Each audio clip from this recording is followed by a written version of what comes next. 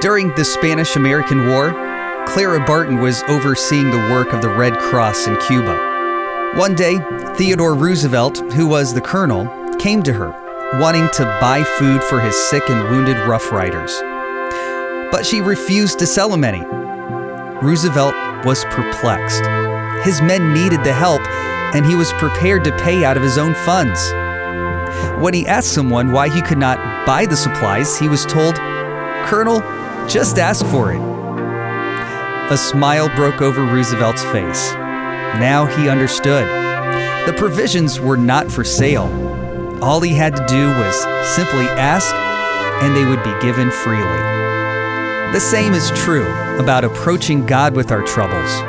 You and I can now go boldly, confidently speak to Him with freedom of just how we feel and make that bold request.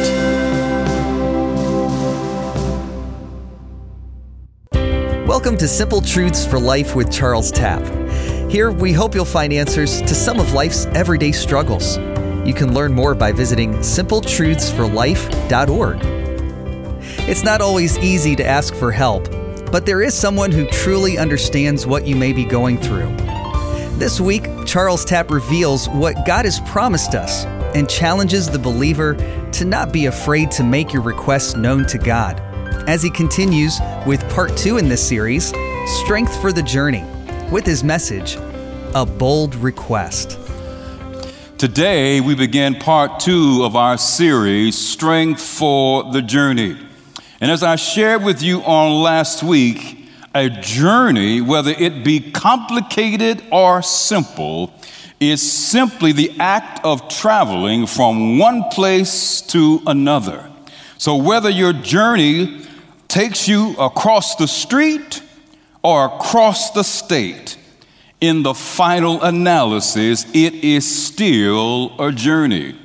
But the greatest journey that you and I will ever embark upon is this journey that we call life. And as the poet Lavina Child reminds us, this journey for all of us began that fateful morning when our eyes opened up blissfully to the sun. But then there is a journey which, although is a part of the journey we call life, it is yet another path which many of us, myself included, have decided to embark upon. Jesus refers to this journey in John chapter 10 and verse 10 as the abundant life. Now, please don't let this word abundant fool you for 1 minute. For it has absolutely nothing to do with the materialistic, consumeristic culture that many believers in our country espouse to, and many a preacher proclaims from their pulpits. Because contrary to what many preach and contrary to what many teach, the Christian journey was never promoted by Jesus as one that would make all of our troubles go away, that would make us immune from all the challenges, all the personally painful events of our lives. As a matter of fact, in Matthew chapter 10 and verse 16, Jesus, who acts as our spiritual surgeon general, provides all of us who are potential followers with his own warning label, which says this: "Behold," Jesus speaking here, "I send you out as sheep in the midst of wolves, so be wise," Jesus says, "as serpents and harmless as doves." This certainly is not the message that we hear preached from many a pulpit in America today. It's almost as if you and I have been hoodwinked, we've been bamboozled, we've been led astray, led amok by many of what is called today American Christianity. If the Apostle Paul could hear what we refer to as the Christian journey today, I'm sure that he would be shocked. For Paul, better than anyone, knew firsthand that being a believer of Jesus Christ neither makes us immune from the trials and tragedies, nor does it guarantee the removal of them from our lives. Let's go back to our pivotal passage we looked at in our previous message. Let's go to 2 Corinthians chapter 12 as we look at verses 7 to verse 12. Reading from the New King James Version, it says, "And lest I should be exalted above measure by the abundance of the revelations." Paul here is talking about the special revelations that God allowed him to experience. And remember now, Paul is speaking of himself in the third person.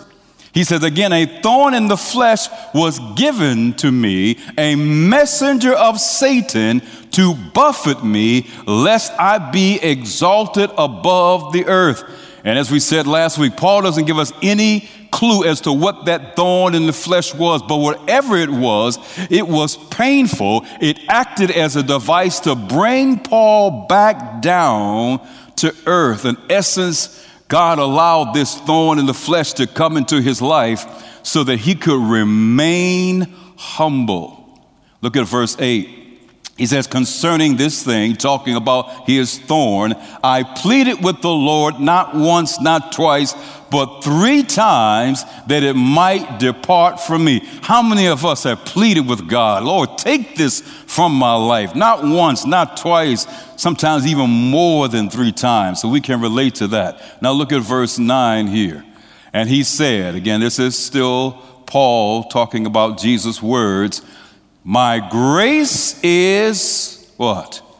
"Sufficient for you.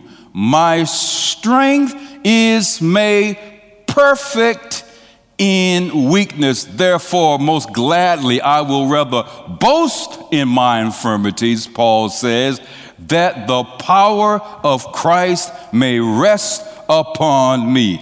My grace, Jesus says, is sufficient for you. Again, I feel it's important that we take a moment to define what Paul means here when he refers to this grace. This word grace in the Greek comes from the Greek word charis, which simply means gift. And something that is a gift cannot be earned. That's why we refer to God's grace as being unmerited, undeserved favor. But here's an important piece that many fail to understand, and that is simply this: that when we speak about the grace of God, we are talking about it in the context, especially here, that it can be different in nature depending upon the need. When humanity sinned in the garden, grace came in the form of a Savior, Jesus Christ. When at the time of Pentecost, when they needed to speak someone else's language, God gave them grace. He gave them the gift of tongues, being able to speak in an unfamiliar language. Forgiveness, dear friends, is the grace of God in our lives. Prayer is an act of grace on the part of God. Now, I know what some of you are thinking, "Pastor, you're stretching this thing of grace too far now." But remember what grace is. Grace is God giving us what we need. So when humankind sinned in the garden, the Bible says before they sinned, Adam was able to walk with God in the cool of the day in Genesis chapter 3. But after sin, they lost their face-to-face communion with God. And in chapter 4 of Genesis, that's where we see the first prayer. Why? Because they no longer had face-to-face communion with God. But God did not kick them aside. He didn't kick them to the curb as many of us do. God allowed communion through this thing called prayer. Who says amen to that today? So every time you and I pray, it is us responding to the amazing, marvelous grace of God. Here's how I define grace. Because sometimes we use terms and we really don't understand the meaning or the context. Take a look at my own personal definition of grace. Grace is the gift which God chooses to give at a particular time to meet a particular need in the lives of his children, which cannot be met by any other means. So when mankind sinned, the gift that they needed was a Savior. It could not be met through any other means. So when Jesus tells Paul here, my grace is sufficient, in essence, he's saying, my gift is sufficient for you. My strength is sufficient for you. My power is sufficient for you. And then he says, my strength is made perfect in weakness. Let's take a look at verse 9 again of 2 Corinthians chapter 12. My grace, my gift is sufficient for you. My strength, otherwise known as the gift in this context for Paul, is made perfect. It is complete. It can have its fullness in the context of my weakness and your weakness. And Paul says, if I'm going to boast about anything, then it won't be about the revelations that God has given me. If I'm going to boast about anything, I'm going to boast in my weakness, because it is in my weakness that I have the strength and the power of God in my life. Who says amen to that this morning? I can hear you, trust me. So regardless of the nature of the situation which Paul was confronted with, he knew that he could count on the grace of God. Paul knew that whatever situation he would find himself in, that God would provide just the right gift to meet that particular situation. That's why Paul could say in Philippians chapter 4 and verse 19, as he wrote from that prison cell to the believers of Philippi, he says, and my God shall supply all your needs according to his riches in glory. Paul understood that grace was the gift that God chooses to give to his children to meet a particular need at a particular time, one that cannot be met by any other means. Which brings us to our scriptural reflection that was read earlier today in Hebrews chapter 4, verses 14 to 16. I invite you to turn there with me as you're in your family room, in your living room. Look at what he says. Saying then that we have a what? Great high priest who has passed through the heavens, Jesus, the Son of God, let us hold fast our confession. For we do not have a high priest, Paul says, or the writer to the Hebrews says, who could not sympathize with our weaknesses, but was in all points tempted as we are, yet, he says, without sin. Verse 16, let us therefore come what? Boldly to the throne of grace. Why?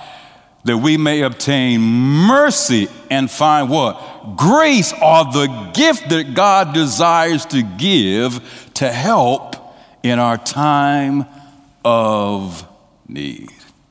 Although there is much debate as to actually who wrote and authored the book of Hebrews, some believe it's Paul, some believe it was Clement of Rome, some even suggest that it's probably Luke. There's one thing that we can count on, and there's one thing that is clear, and that is the purpose for which it was written. And that was to provide a sense of hope and encouragement in the lives of these first century Jewish Christians, who, by the way, were being physically assaulted, were being put in prison. Their homes were destroyed. They were being ridiculed publicly day in and day out, all because they decided to take a journey on the Christian life. And the writer to the Hebrews, whomever it may be, reminds them that they can remain encouraged, that they can stay strong. And the example that he gives them is the example of Jesus Christ. And he gives them the example of Jesus because many of them, like many of us today, when we find ourselves being pressed down by the troubles or the situations of our lives, many of them were tempted to give up. So the writer of the Hebrews says, listen, you cannot make it on this Christian journey in and of your own strength. Here's an example. He says, I want to show you, and he presents throughout the book of Hebrews, but especially in chapter 4, he presents to them and to us today the example of Jesus Christ and his life. You're listening to Simple Truths for Life with Charles Tapp and his message, A Bold Request. And if you're enjoying this message or you'd like to find others like it, you can find out more by visiting simpletruthsforlife.org. We'll conclude with the rest of his message right after this. Man, when I think about WGTS, I think about family, and WGTS lifts me up. The whole crew has truly been a blessing in my life, and I'm forever grateful for WGTS and what they do for myself and for the community. Your support makes a difference. I always encourage people, like, you want to listen to something to be encouraged when you're going through a tough time, turn to 91.9. They'll definitely uplift your spirits. And especially in the trying time we're in right now in society. Working together to impact the nation's capital. And I am forever grateful for the WGTS family, because that's exactly what it is, family. And we get to be a part of that as listeners, which is amazing. Listener funded, WGTS 91.9. Always encouraging. At 88.3 on the Eastern Shore. This is Simple Truths for Life, and this week, Charles Tapp shares the amazing promise God offers us when we're faced with insurmountable circumstances, and challenges the believer to not be afraid to make your requests known to him. As he continues with the rest of his message, A Bold Request. And the reason why the writer to the Hebrews uses Jesus as his example is because he does not want them to forget that although Jesus was the Son of God and he came as God to die for humanity, that in order that we might be saved, he also came as a man, as a human, as one of us, subjecting himself to the same inequities, subjecting himself to the same heartaches as every other member of the human race. But with one very important caveat, he did so without falling and failing to sin. And herein lies the major point of Hebrews chapter 4. And that is that there is a man in heaven who understands my pain. There is someone who in heaven that understands your pain, understands our doubts, understands our trials, understands the thoughts that you and I have from time to time, that we want to be relieved of this stress. We want to be relieved of the pain that we find in our lives. We have someone who is looking out for us because he understands, as he did in the Garden of Gethsemane when he prayed 3 times that this cup might be taken from him. He understands what that's like. And Paul understood it was like as well, because he had a thorn in his flesh that he wanted removed. So the writer of the Hebrews says, look to Jesus. Because not only is he your high priest, not only does he intercede for you before the Father, he intercedes as one who understands what it's like. He understands what you're going through. He understands what you're feeling.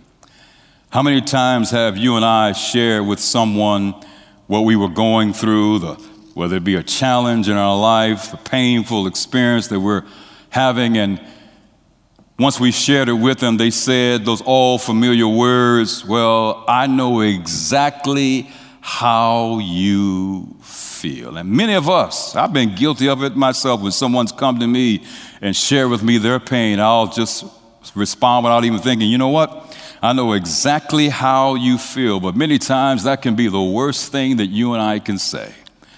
Because what it ends up doing is invalidating that person's experience. It ends up invalidating their pain.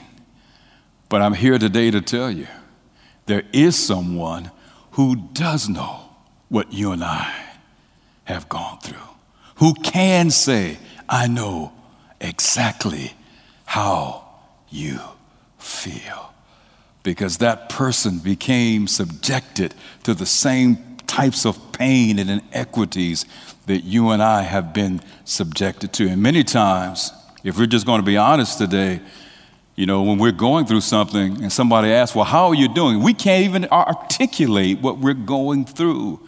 And that's why I'm glad the Bible says that when we want to go to God and share our pain, we don't even know sometimes the words to say, but the Holy Spirit takes our moans and he takes our groans. And some of you know what I'm talking about. There have been times I've fallen on my knees because I've been so just pressed down and stressed by the issues of life, and words, Pastor Jerry, just could not come from me. And I began to make sounds like this in my prayer. And at that very moment, I understood what it said in the New Testament, that many times you and I won't know what words to use, but the Holy Spirit takes our groans, he takes our moans and translates them, because God knows exactly how we feel. We don't need words to be able to convey how we feel to God, because God knows, because he became one of us. He knows exactly how we feel. Have you ever felt rejected? Isaiah 53 says that not only was he rejected, he was despised of men.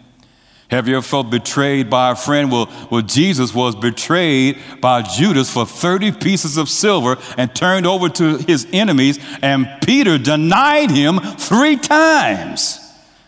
Have you ever felt the pressure of life was just too great for you? Jesus felt that in the garden. He said, Father, if there's any way possible for this cup to pass from me, let it be so. He understands. Have you ever felt abandoned by God?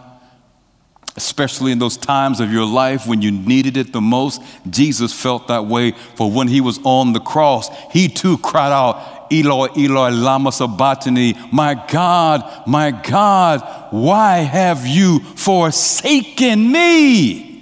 The writer to the Hebrews is letting those first Jewish century Christians understand, listen, you may be discouraged, you may be persecuted, but there is somebody who knows exactly how you feel, and he has the gift, the grace to give to you to meet your particular need. All you need to do, and all I need to do, is to make a bold request. Let's go back to Hebrews chapter 4 as we look at verse 16. Let us therefore come what?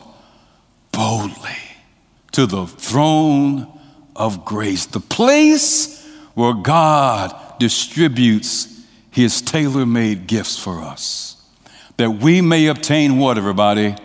Mercy, and find grace to help in what?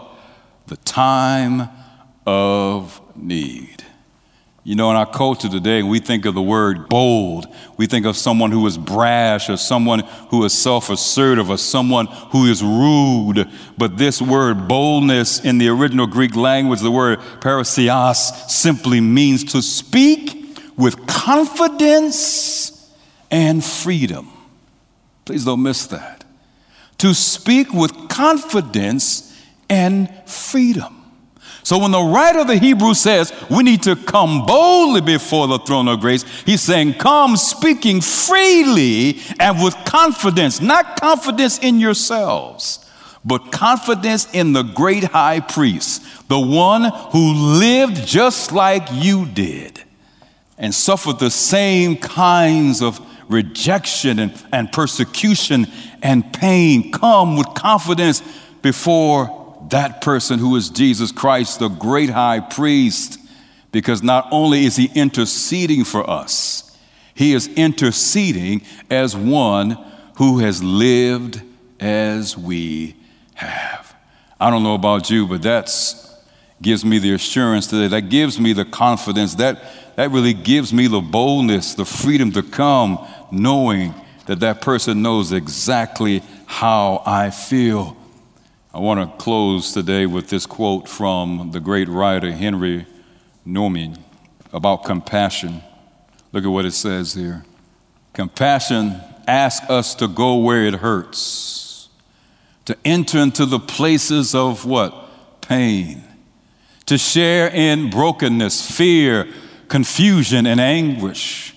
Compassion challenges us to carry out with those in misery, to mourn with those who are lonely, to weep with those in tears.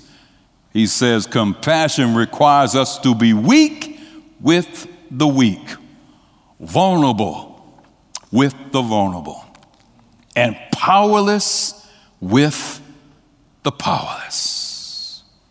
And he ends by saying compassion, please don't miss this point. Compassion means full immersion in the condition of being human. Do you get it? Jesus is compassionate toward us because he fully immersed himself in our humanity. Your friends may tell you, I know how you feel. Your colleagues may tell you, I understand what you're going through. Only Jesus knows what you and I are going through. And the writer of the Hebrews invites us that because he is our great high priest, you and I can now go boldly, confidently speak to him with freedom of just how we feel and make that bold request, knowing that he will respond to us and give us the grace. And you know how to define grace? Giving us the gift that is needed at a particular time for your and my particular situation that cannot be met through any other means.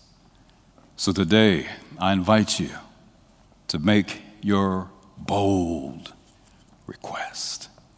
Not before a stranger, not before someone who doesn't really understand what it means to be you, but I invite you today to make that bold request to someone who knows exactly what it means to be persecuted, someone who knows exactly what it means to be scorned, someone who knows exactly how it feels to be rejected by those you love, someone who knows exactly how it feels to be beaten, and it's Jesus Christ.